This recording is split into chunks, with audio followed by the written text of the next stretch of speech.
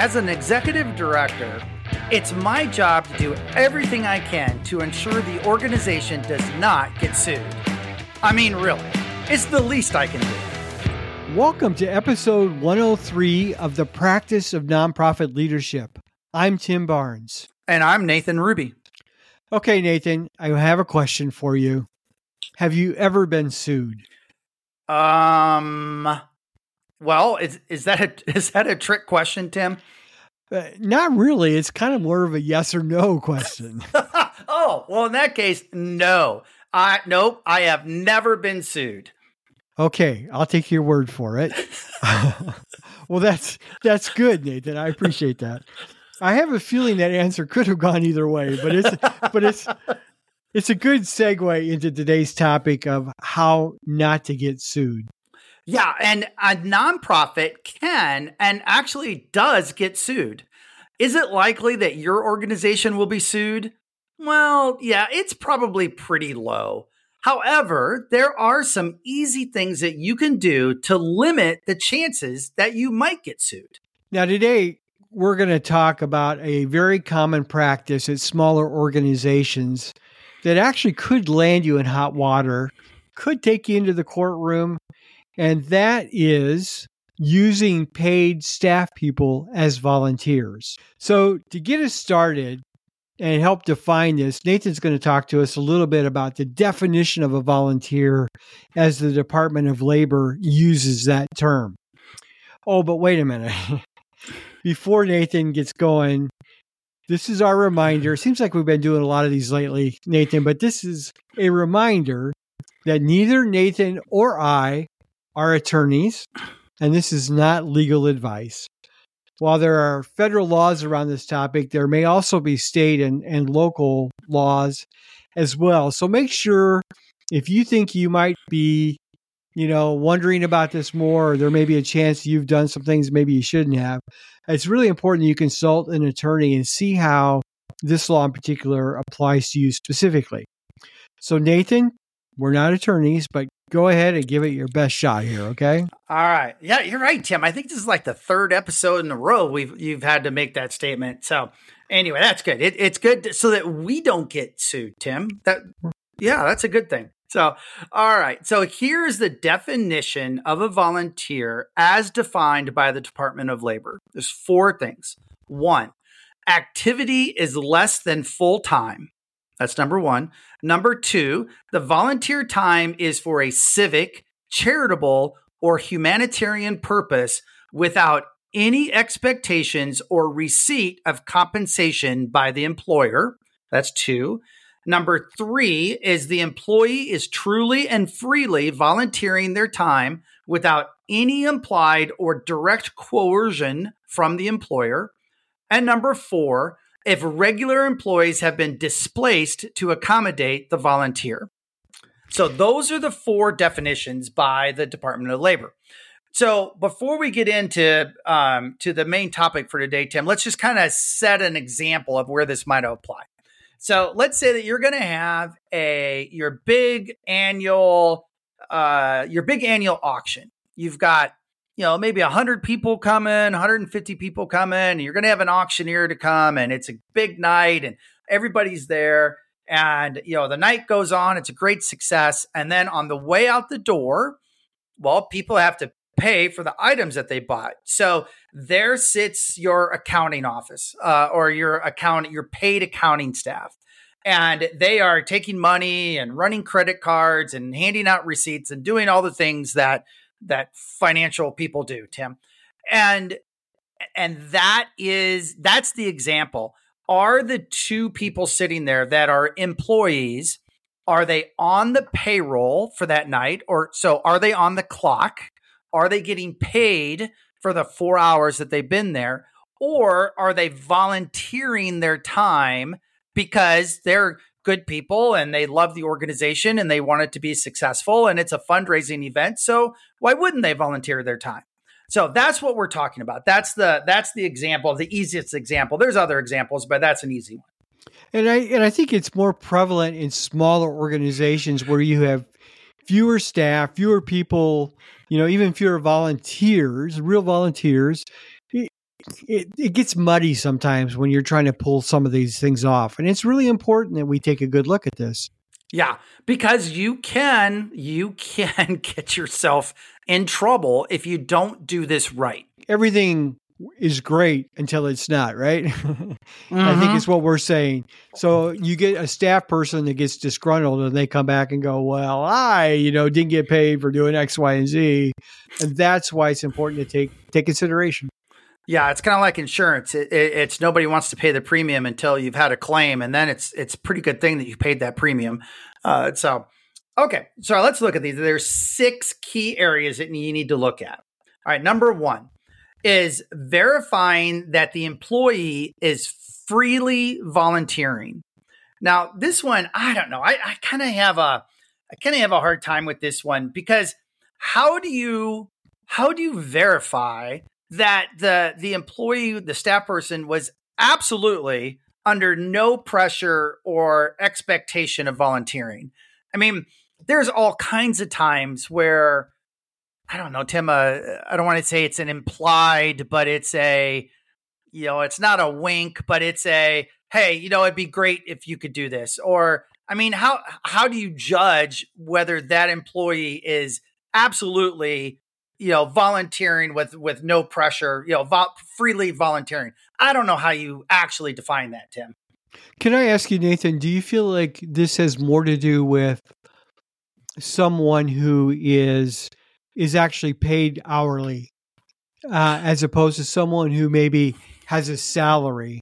Is it a little more murky if it's a salaried person, or what do you think about this? Yeah, I don't know. That's a good question, Tim. I'm not sure of the answer of that. Because you could have it would be really easy to, if you had a staff person that was a little on the introverted side and wouldn't necessarily speak up on something, and they're seeing, there's 6 other staff people or 2 other staff people, whatever the number is, that are, they're volunteering. So, well, okay, I guess I have to too. Well, is that freely volunteering, or is that peer pressure? Is that peer pressure volunteering? I don't know.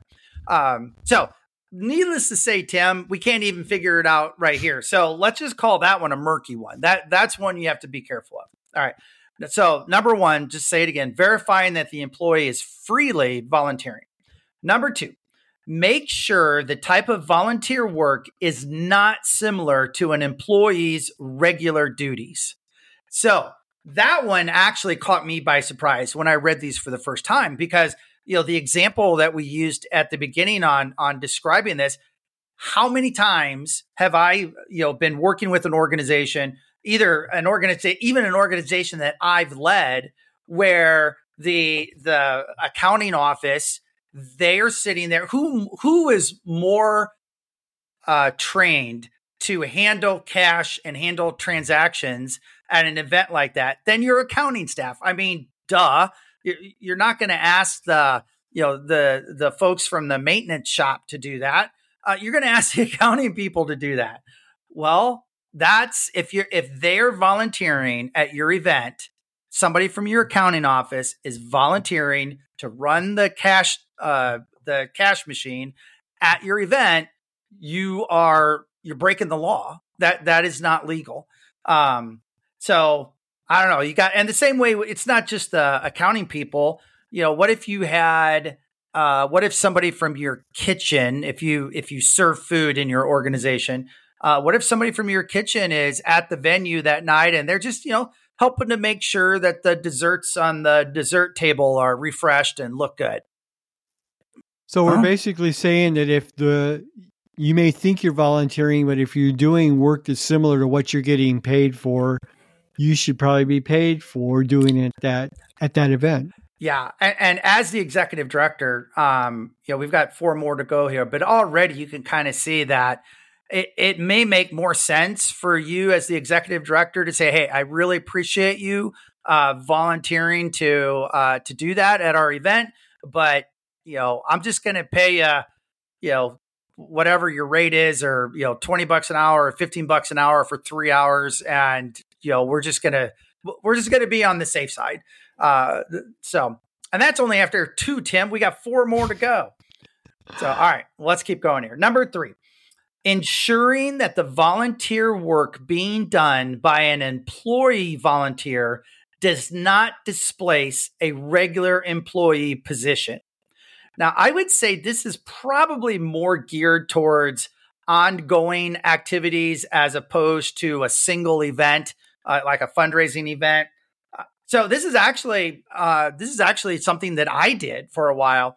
I was with a very small organization, and I was fundraising, and they were low budget, small organization, and some of us sometimes when the yard need to be mowed, or things needed to be picked up, or the hedge need to be trimmed, we just come in on a Saturday or come in off time and hop in and help and just take care of it. We just did it ourselves. Well, we didn't have to have a full-time employee to do that because we were volunteering our time to do that. And again, you can't do that. So if the volunteer work is displacing a full-time regular employee, that's against the law. So don't do that. I hope this is making sense to everybody who's on here, but there's challenges that we need to consider for sure. Well, we're going to take a break and share some other stuff that's going on, and we'll be right back. Let's be honest with each other. Fundraising can be difficult, but it doesn't have to be. Just like learning anything else, you have to learn the fundamentals before you master a new skill. That's why Tim and I are offering a new class called Fundraising Fundamentals on Thursday, October 19th at noon Central. In this 1-hour class, you will learn fundamentals such as, why do people give? How do I encourage people to give to my organization? How do I fit fundraising into my already overwhelmed schedule? And a lot more. This class will be fun, interactive, and give you a solid base by which you can begin to build your fundraising muscle. If fundraising success has remained elusive, if you know in your heart your organization should be raising more dollars, but you just can't figure out how, this class is for you. Click on the link in the show notes and you'll be able to register. It's going to be a good class. I hope to see you there. All right, we're back. All right, here we go. Number 4, making sure the volunteer work is done outside of regular hours. Now, this is another one that can really trip you up. So if let's say your staff person works a second shift and they are coming in on a day that is not their regular day to work, but they're coming in at second shift. So they're coming in, you have an evening event. It's on a Saturday. They typically work Monday to Friday, second shift. They're coming in Saturday to volunteer because, gosh, they love the organization and they want to do something to help. They're coming in on their day off, but during their regular shift, that's what this is talking about. So you got to watch the hours in which they are working or volunteering. So that's number 4. Number 5, do not compensate for employee volunteering. So what does this mean? Well, that means, a lot of times volunteers may get a goodie bag, or they may get a freebie for coming in to volunteer. Well, you have to be really careful with that because according to the Department of Labor, compensation paid to volunteers should be nominal. Well, the problem with nominal is the Department of Labor, they don't really define what nominal is. So it's up to us to figure out, okay, well, what is nominal? Well, kind of a little bit of guidance on that is that not to give more than 20% of what an employer would otherwise pay for that service. So what does that mean? So let's say that you have your annual gala and you have staff serving as volunteers at the check-in table. Your staff working the table are from your maintenance department. and they report their normal, and they report for their volunteer assignment at 5 p.m. Now, this is okay because they're maintenance staff. So they are not working the front desk at your organization. They're not greeting people that come in the door at your organization. They're from the maintenance department. So it's a totally different, volunteer assignment than what they do during the day. They're coming in for their volunteer assignment at 5 p.m. And they're good on that because they work first shift in the maintenance department, and they're usually off at 3:30. We got that good. They're not doing what they normally do, and they're volunteering on an off shift. All right. So we've got that. Now, if you were going to pay someone to work at the check-in desk, let's say I'm just going to use $20 for easy math, and you would need them to work for 3 hours. So 20 times 3, that'd be $60. So $60 total. So you cannot give a gift, a goodie bag, or a volunteer gift, some swag, any more than 20% of that $60. So check my math, Tim. What is 20% of 60? That's like $12, I think, isn't it? Yeah. That means, Tim, that if you give a volunteer, one of your staff volunteer, a t-shirt, that t-shirt's probably worth $12. So anything more than that, you could be in violation of that section.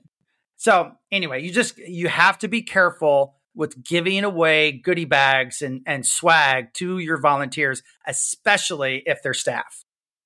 So we're talking about any kind of volunteer at this point, but we're especially concerned about people who are paid staff who are showing up to volunteer in the evening, correct?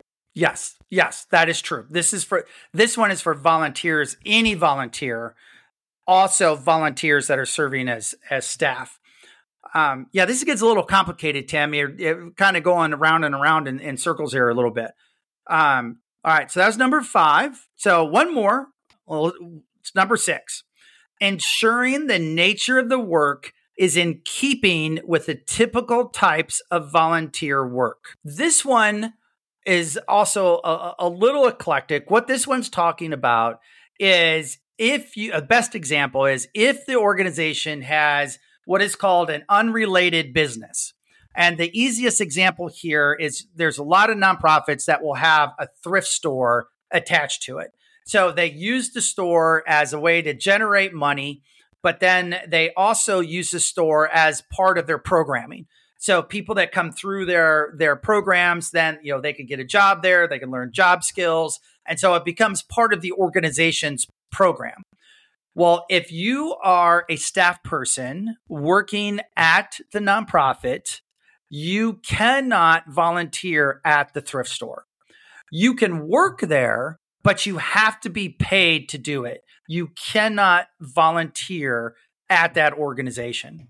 So the same way, another example would be a gift shop. If your organization has some type of a gift shop on premise, and so staff cannot volunteer there. They have to be compensated. They have to be paid for that. So that's one that will trip you up too. There's a lot of organizations that have thrift stores. So something got to be paid attention to. So there you go, Tim. Those are the 6 key things that you have to be paying attention to when your staff volunteers to volunteer. Those are the 6 things that you got to be paying attention to. Well, those are really important things to keep in mind. And you may be thinking, it's not that big a deal, is it? But as an executive director, we're always responsible for those kind of decisions. And it's important for us to know what we're doing. And I will say, Nathan, we'll drop these points into the show notes. And I would encourage you, if you're like, I'm a little fuzzy here, look at those points. You can either listen to the podcast again, or we actually have a transcript. If you'd like to see what we talked about, you can download the transcript and go through it. But it is important that you take some time to consider these points if you're leading a small nonprofit organization. Yeah, and this actually it comes up. I was talking to a friend of mine the other day who's in the nonprofit world. He's operations director for a little larger organization, but they were having a fundraising event, and parking was going to be an issue. So he and his crew had to go in and be there out in the parking lot taking care of parking. And I said, I made a comment about extra pay or overtime pay or something like that. I'm a pretty funny guy, Tim. So it was a very good joke. I just can't remember what I said. And he said, "Oh no, we're volunteering." And it was like, ding, ding, ding, ding. I mean, so these are real situations that happen. And all I want you to do as an executive director is when this stuff comes up, I want you to say, "Oh my gosh, Tim and Nathan talked about this once and I need to look it up." And if you could just Google this stuff and it'll pop up. And so or like we said at the beginning, go talk to your attorney, but just know there's some issues that you have to be paying attention to. Volunteers can be an amazing tool in every executive director's toolbox. Volunteers can bring skills and expertise that your staff don't have, and they can certainly allow the organization to accomplish bigger things without negatively impacting the budget. Can you use staff as volunteers? Yes. There is no question that can be done. However, you need to make sure that you are following the rules. In our experience, and we see many, maybe even most nonprofits often violate these laws. All it takes is for one disgruntled former staff person to report your organization, and you could end up with a costly litigation, punitive fines, and a few days on the front page of the local paper. If you're going to do it right. Well, thanks for listening today. If you're interested in the fundamentals class, make sure to go into the show notes, click on the link, and register for that opportunity. And if you'd like to get in touch with us, our contact information can be found in the show notes. That's all for today. Until next time.